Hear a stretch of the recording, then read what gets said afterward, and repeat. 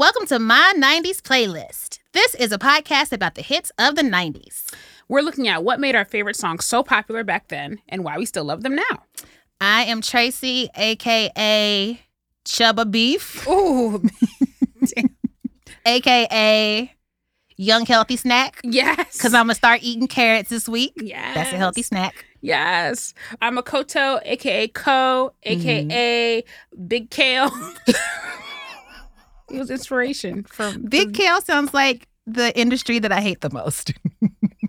Big Kale always trying to get me to eat salad. A.k.a. Boa Constrictor. Oh, a.k.a. Boa Constrictor. Holla at me. I love that. Okay, cool. In each episode, we'll deep dive on one of our favorite songs of the 90s. The lyrics, the music, and how each song came to be.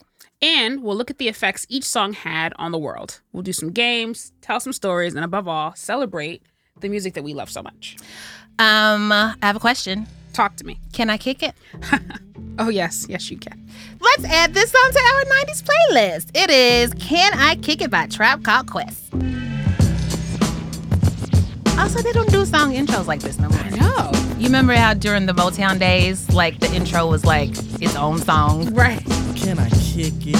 Yes, you can. Can I kick it? Yes, you can. Can I kick it? Yes, you can. Can I kick it? Yes, you can. Can I kick it? Can I kick it? Yes, you can. Can I kick it? I guess so. I'm gone. You asked very nicely. Can I kick it? To all the Just people this who once. dance like the tribe does. Before Not you today. You know what I was? Comprehend to the track force. Why? Cause getting mentions on the tip of the vibe buzz. Rock and roll to the beat of the funk fuzz. Wipe your feet really good on the rhythm rug. If you feel the urge to freak, do the jitterbug. Come and spread your arms if you really need a hug. Between this Hey. song and just like Biggie's whole existence, I was like, why do New York people keep asking the same question Right. over and over? Where Brooklyn at? Where Brooklyn at? First of all, why don't you know? Big shove. This rhythm really fits like a snug glove. Like a box of positives, it's a plus love. As the tribe flies high like a dove.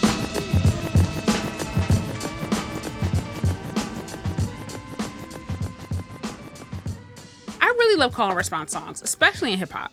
Okay. Tribe Called Quest, legendary group, wildly influential group. John Bush of AllMusic called them the most intelligent, artistic rap group during the 90s. And I concur. That's not a bad opinion. They're pretty fucking smart. All 6 of their albums went platinum or gold. Wow.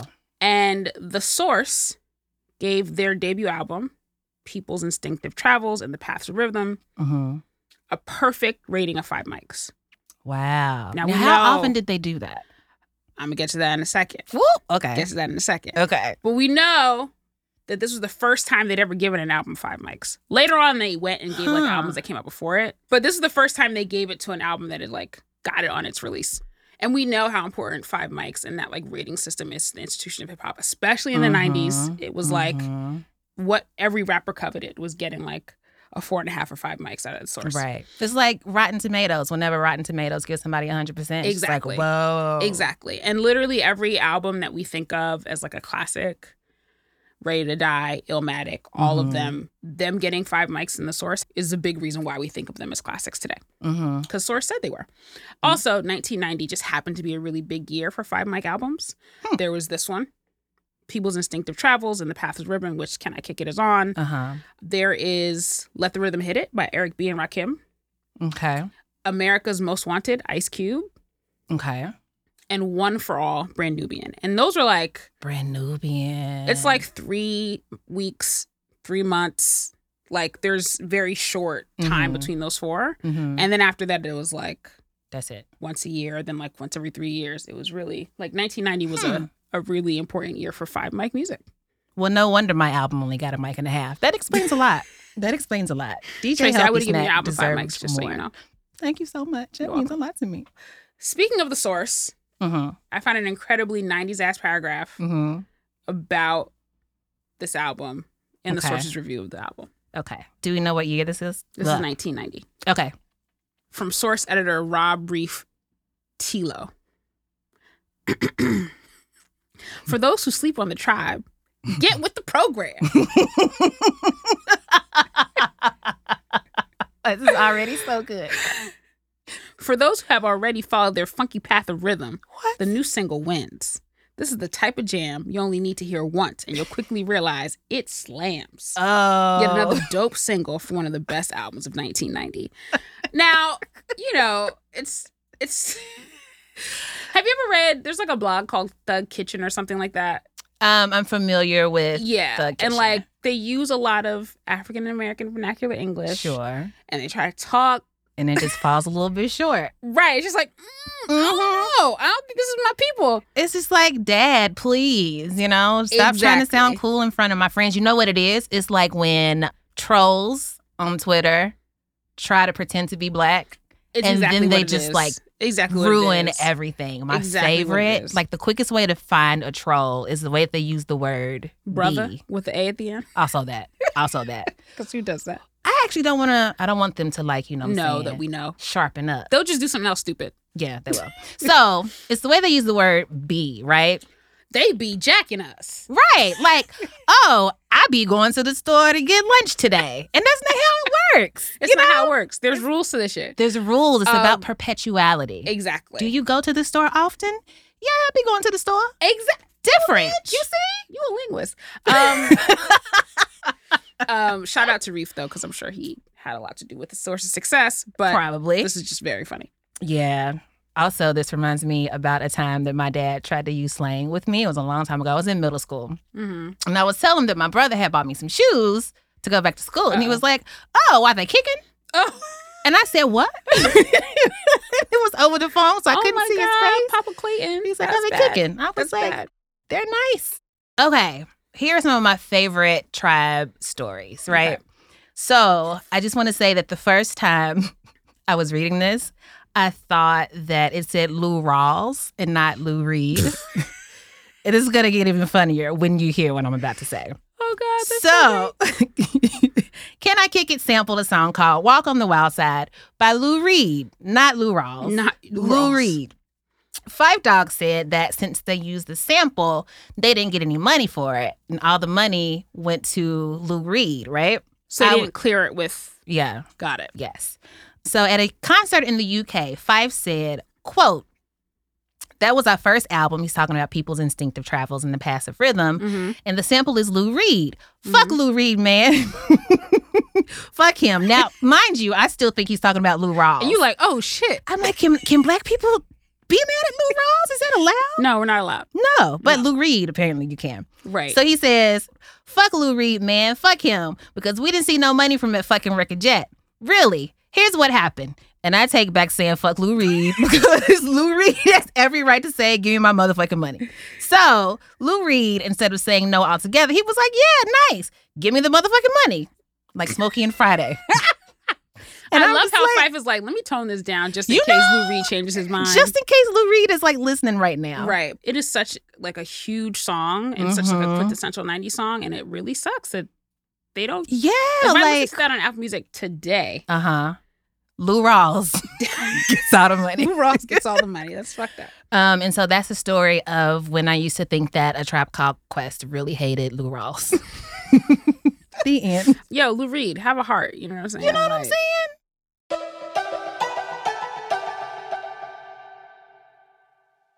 I am thrilled for today's interview because we will be talking about A Tribe Called Quest with who I think is maybe their biggest fan, I would say, Hanif Abdurraqib. Hi, friend. Hi. Hey, how's it going, y'all? I am Hanif Abdurraqib. I'm a poet, essayist, and cultural critic from Columbus, Ohio. Thanks for joining us. Of course. It's an honor to be here. Hanif, we know that you like Tribe a lot.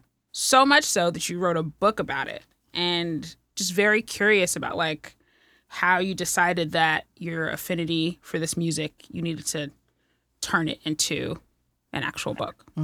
It occurred to me when Tribe returned in 2016 and released the album the week of the election.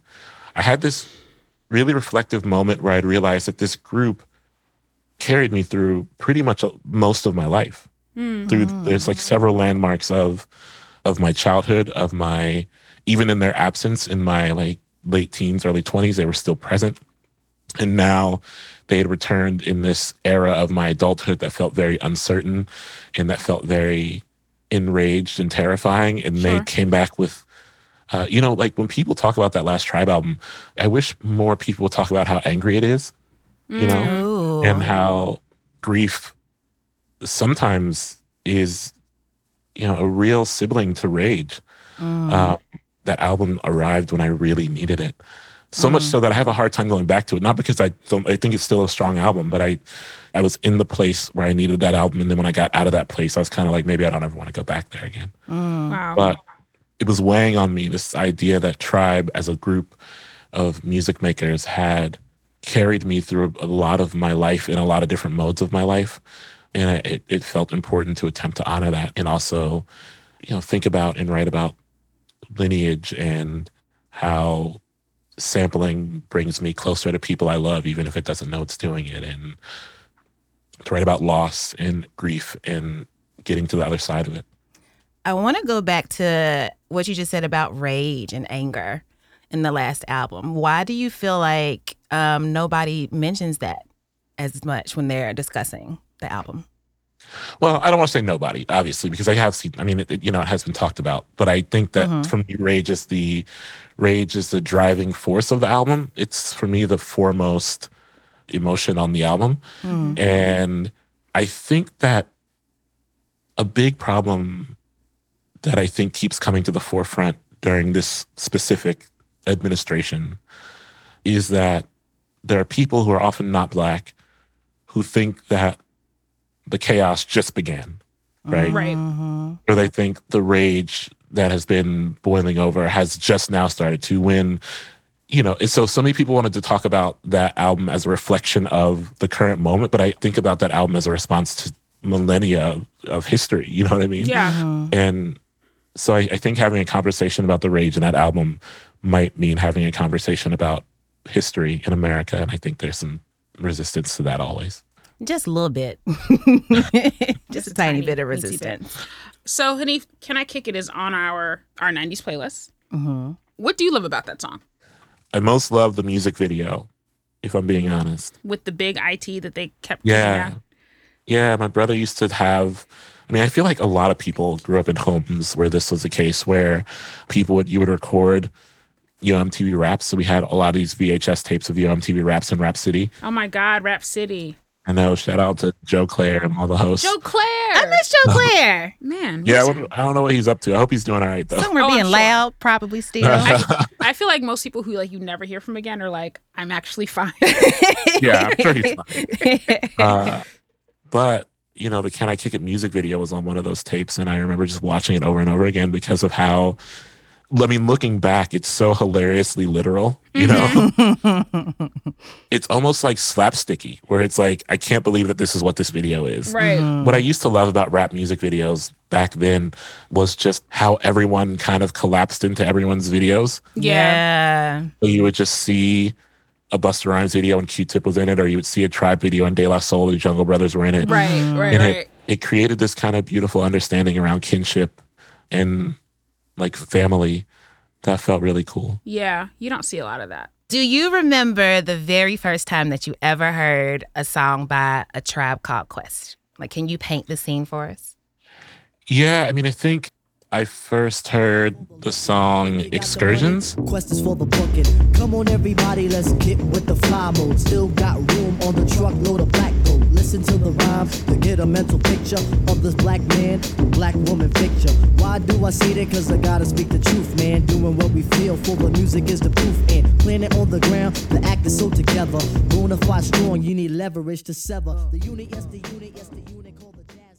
Excursions is the opening song on Low End Theory, which came out in 91 when I was at an age where I could consume and understand the music I was consuming. I was still very young, but I could at least pinpoint what I was hearing. And I heard Excursions in the back of my oldest brother's car. In that era, and by that era, I mean the late 80s, early 90s, if you came up where I came up on the east side of Columbus, in the hood with a lot of folks who didn't have a lot of money, but teenagers who worked hard to get not nice cars, so put very nice systems in them. My brother was among those kind of people. And so the music that played in the car was of deep importance. And Low End Theory for all people want to talk about its kind of genre bending credentials or its conscious rap credentials, Low End Theory also sounds very good in a car because of the bass lines. Yeah, I was going to say it must see. be the Yeah, bass. yeah. I mean, the whole concept of the album is, to kind of hit on something in the chest, you know what I mean? And so I just remember Excursions opening up that album and it hitting really hard. So that's definitely the first Tribe song I remember hearing. Wow. Do you remember how you felt when you heard it? Were you like, oh, shit? Or were you like, what is this? Probably the latter because I was like 7 years old or something, or 8 years old, or something like that.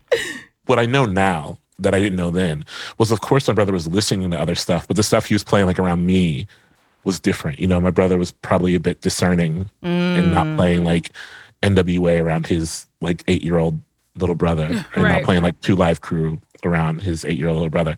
So what I had exposure to was the quote unquote conscious rap or what have you. And so, I hadn't yet reached a point where rap music had begun to pull itself apart into kind of differentiating subgenres. You mentioned that Tribe was present during a lot of like your most important milestones in life. Can you tell us about one or two that you feel comfortable sharing? Yeah, I mean, well, I remember the summer that Tribe broke up, or the fall, I guess, when the Love Movement came out. I have a lot of love for that album. I appreciate that it is not the greatest Tribe album, but I have a lot of affection for it. And the Love Movement came out a year after I lost my mother. And I think a part of me loves it because that album was really a soundtrack to what I understood as healing, what I understood as kind of like coming into my own in this world past the world I'd known or the world beyond knowing the love of my mother, and finding the language and emotional awareness to reclaim some of my ability to love the world around me. And so I appreciate that the Love Movement isn't, the Low End Theory. It's not even Beats, Rhymes, and Life, but I have a lot of affection for it. I think I read that Tribe was the kind of music that your parents were cool with you listening to. Yeah. So talk to us a bit about that and about Tribe's production in general and what made it stand out. Yeah, so I came up in a house where there was a point. I mean, after a while, my parents just kind of gave up and let us listen to whatever. But there was a point early on where my parents were kind of like, no rap in the house. And then there was a point where they were like, if you bring rap in the house, the album cannot have a parental advisory sticker on it. But this is back again in an era before they started printing the parental advisory labels on the albums, and they were actually literally stickers. And so you could just take you take them off. So if you're hip to the game, like you could just buy the album and then pick the sticker off. And those stickers came off so easy back then. Whose idea was that? But when Tribe kind of came in the house, particularly Low End Theory with Ron Carter on it, and kind of the jazz arrangements, and not just jazz. I mean, like there's some funk samples on there that run deep. My parents, I think, particularly my father, was in a way hearing the music he loved reflected back to him. And at that point, like, it doesn't matter. I think it didn't matter as much what the music was saying. The sound felt comforting, or the sound felt familiar. Sure. Yeah, the only rap song that my mother liked and would like allow, quote unquote, me to listen to was Dear Mama by Tupac. And she was like, anything else, that's it. That's all. Oh, that's so sweet though. It's kind of sweet. It is kind of sweet. A thing that I've always heard and have been told is how Tribe and Q-Tip revolutionized production. What was it about Tip's production that like changed rap, and how did it change it? Like, what was it like before they came in and was like, we're going to do things a little differently? I mean, I think Tip's ability to, because of how he worked with pause tapes before, to write about in the book, where he was kind of like building landscapes off of samples before he was producing for Tribe. That's how he learned to produce. And so I think the way he maneuvered multiple samples at once to kind of create an orchestra out of pre-existing sounds. You read all these samples that A Tribe Called Quest was rocking with. I mean, Q-Tip was, double-digit samples per song. Wow. Oh, I didn't realize that. I did not know that. That is like really unusual, right? Yeah, well, now it's because of the lawsuit that has kind of shifted the way samples are used in rap music. Now it's very uncommon, but it was more common in the early 90s. Producers like Q-Tip or like the Bomb Squad, when you could cram a lot of elements of other songs into one song. But, I think Q-Tip did it so well with such a gentle hand that you could almost not tell that he was doing the thing he was doing. Right. So, what were people, aside from you and your brothers, listening to in Columbus while y'all were like deep in trap? Because I claim to be like half Southern, half Midwestern. And Because you're from Kentucky, right? You're from Louisville. yeah. Right. And like, I didn't discover trap and like East Coast hip hop until like well into my 20s because people just weren't listening to it at home. So, what was everybody else listening to?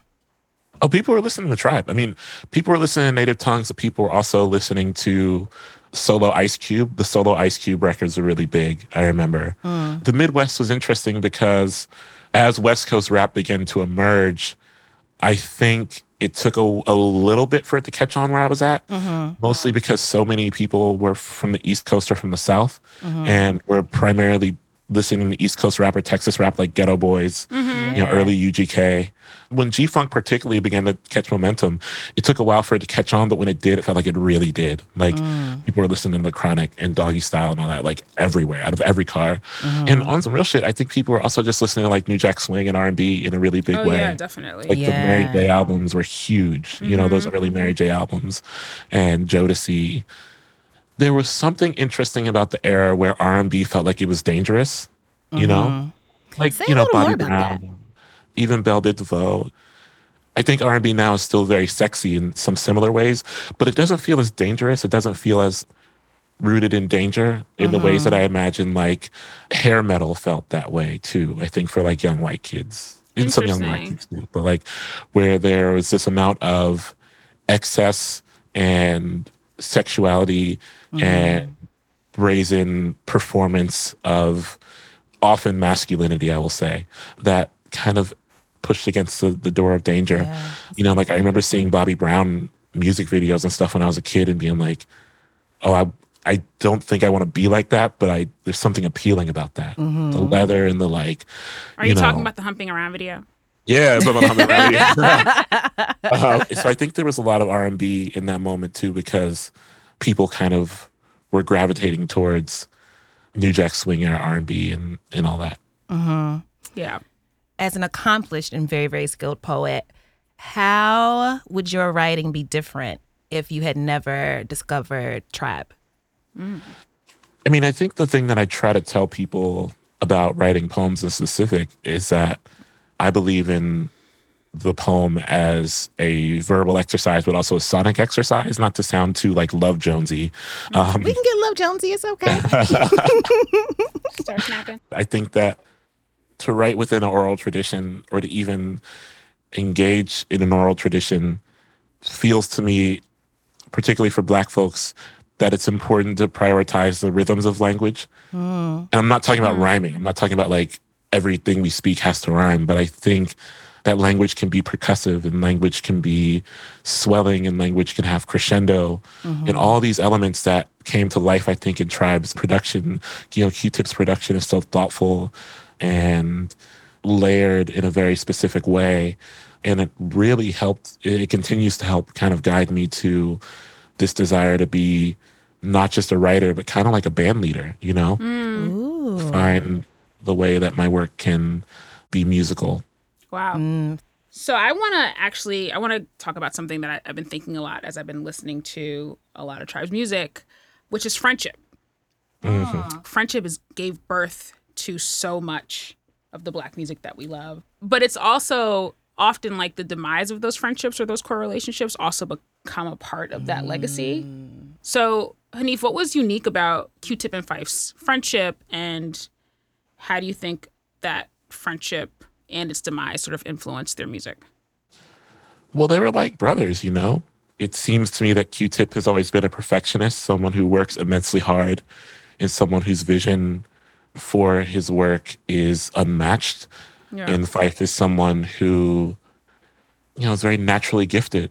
And sometimes it seems did not take things as seriously, because when you're naturally gifted, you almost don't have to. And so, I think a lot about this idea of the athlete who shows up to practice late, and like sluggishly runs through practice, and then on game day puts up 50 points, while the person who has to work really hard maybe puts up a big number too, but isn't as rewarded. It's like, I think there's a dynamic there like that, where it seems like Q-Tip felt like he seemed to feel like he often had to take care of Fife, or like stay on top of him, like the way an older brother might. I just think that dynamic's not ideal for a friendship, particularly if these people have to depend on each other to make money. And that's, I think a real downfall of all of this stuff is that people have to depend on each other for financial comfort. Because when you get down to it, it's a business transaction too, Yeah. For a stretch, it can be like, well, look at those two friends creating together. But you hit a certain point, and it's like, no, this is a business transaction. Yeah. Right. This friendship is effectively two people in business together. Yeah. And that has to be honored too. Yeah. Is that what was at the heart of their breakup? Just like the tensions that happen once, like the thing that you love to do becomes the thing that you now have to eat off of, and like dynamics change. And Yeah, I think there was a change in dynamics. And I also just think, they worked really hard for the first half of the 90s in a way that, those first 3 albums came like back to back to back. And they took 2.5, 3 years off before they put out another album. But, they were so young when they started. Another thing about this with groups and the evolution of groups is that so many of them are so young when they start. yeah. And just very organically, people grow up, And through that growing, there's just kind of like, we're not the same people we were, which is Yeah. normal.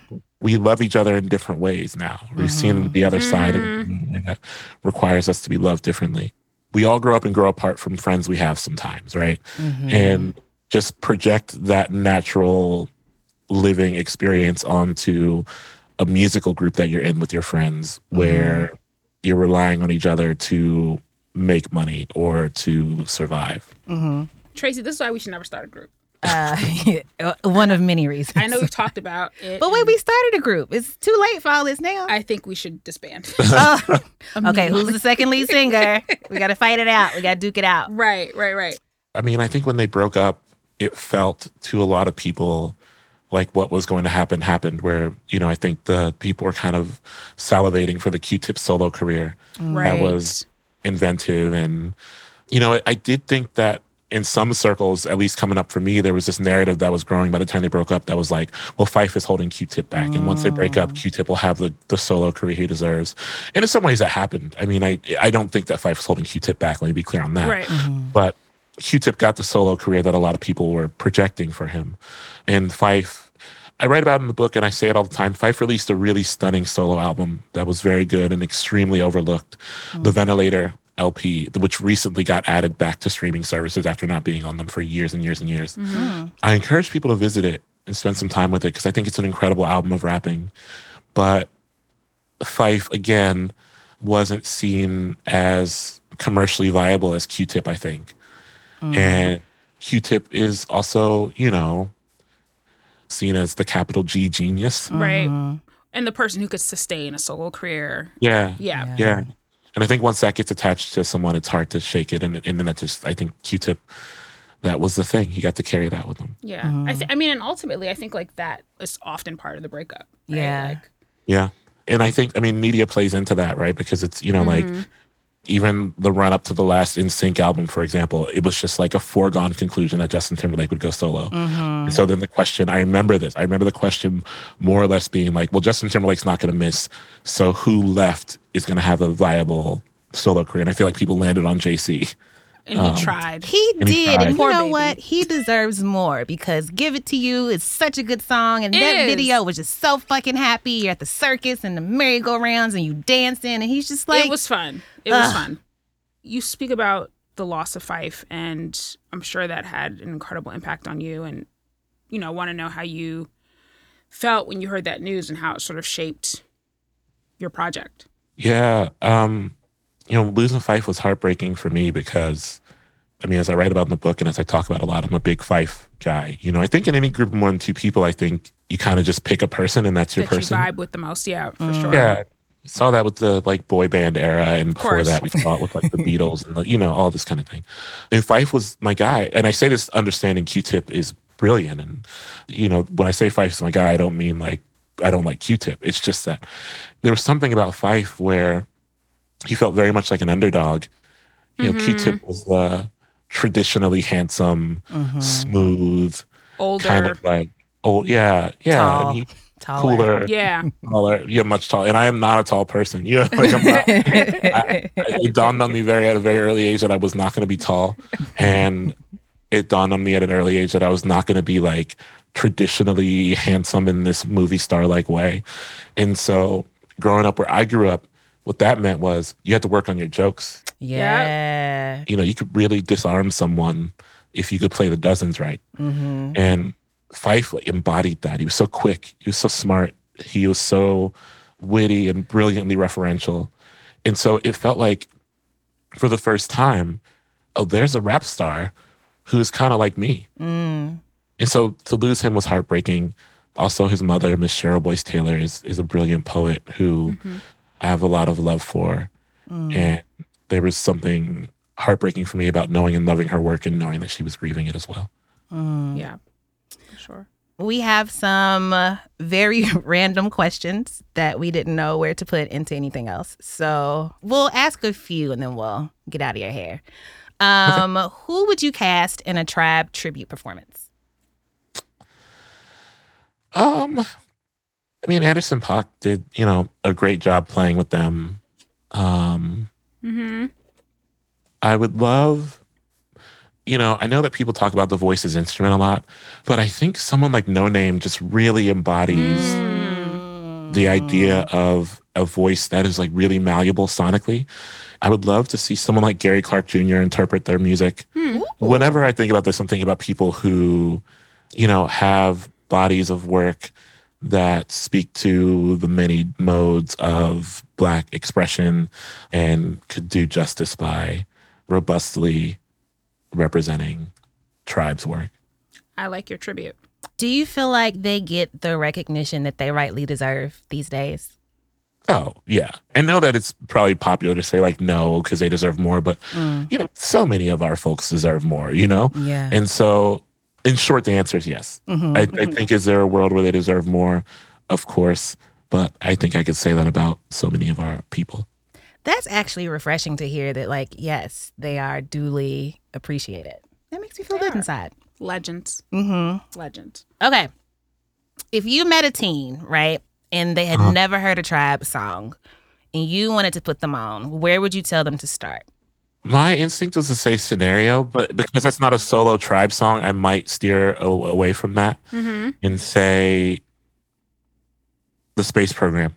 Because I think the thing about the new Tribe album, right, is that it sounds like it could be made in any era. And so I would lean into that and say, start here and work backwards. Okay. What is Tribe's legacy? Oh, I don't know if it's for me to say. I think their legacy for me is redefining my understanding of what coolness could look like, particularly what Black cool could look like, and allowing me to expand my own imagination around coolness in my little Midwest corner of the world. That's dope. Hanif, is there anything that we did not ask that you would love to talk about, something that you wanted to say but couldn't work in? No, this was great. Yay! I learned so much. Where can people find you and your work? Where can we find your book? What's the title of your book? How can we support you? Because I know that the people are going to want some more DJ Neef, which is, I guess, your DJ name now. That's true. DJ Neef. That's where you can find me. I got mixes already. No, I'm on everything as Neef Muhammad, N-I-F Muhammad, as one would imagine it is spelled. And the book is called Go Ahead in the Rain, and it is wherever books are sold, but please buy it from an indie bookstore if you can. Love it. Hanif, I would like to thank you for spending time with us and teaching us about things and just talking. I just love to hear you talk. You just say smart stuff, and I'm You just really like, do. who I learned so would think much. about that? Who would think about these things? Come back anytime. We live in this studio because of COVID, so, you know, we ain't going nowhere. Thank you, Hanif. We appreciate it. Thanks, y'all. Stay safe.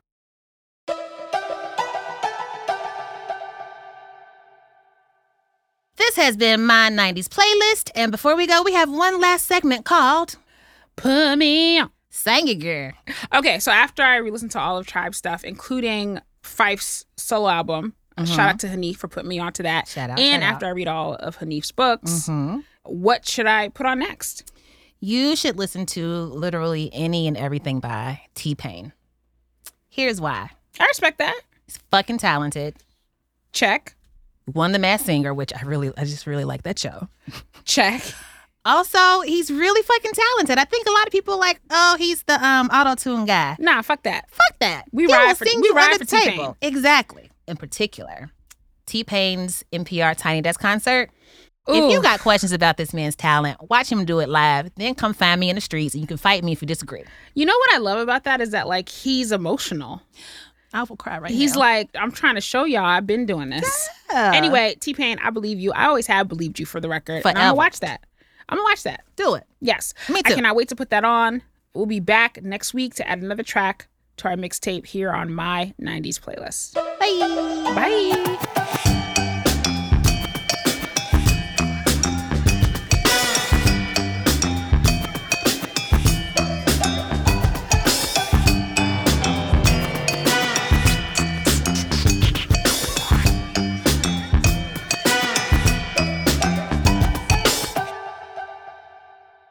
My 90s Playlist is a Sony Music podcast. The show is hosted by me, Tracy Clayton, and Akoto Afori-Atta, and produced by Multitude. Our lead producer is Eric Silver, editor is Brandon Grugel, and executive producers are Tracy Clayton and Amanda McLaughlin. A special thank you to the artists, their managers, and everyone at Sony Music who made this podcast possible. For a full list of show credits, please visit my90splaylist.com. You can find a playlist of the songs from and inspired by our show by searching My 90s Playlist wherever you stream your music. And if you like the show, please hit subscribe and be sure to tell your friends. That is the best way to help us grow. Thanks for listening.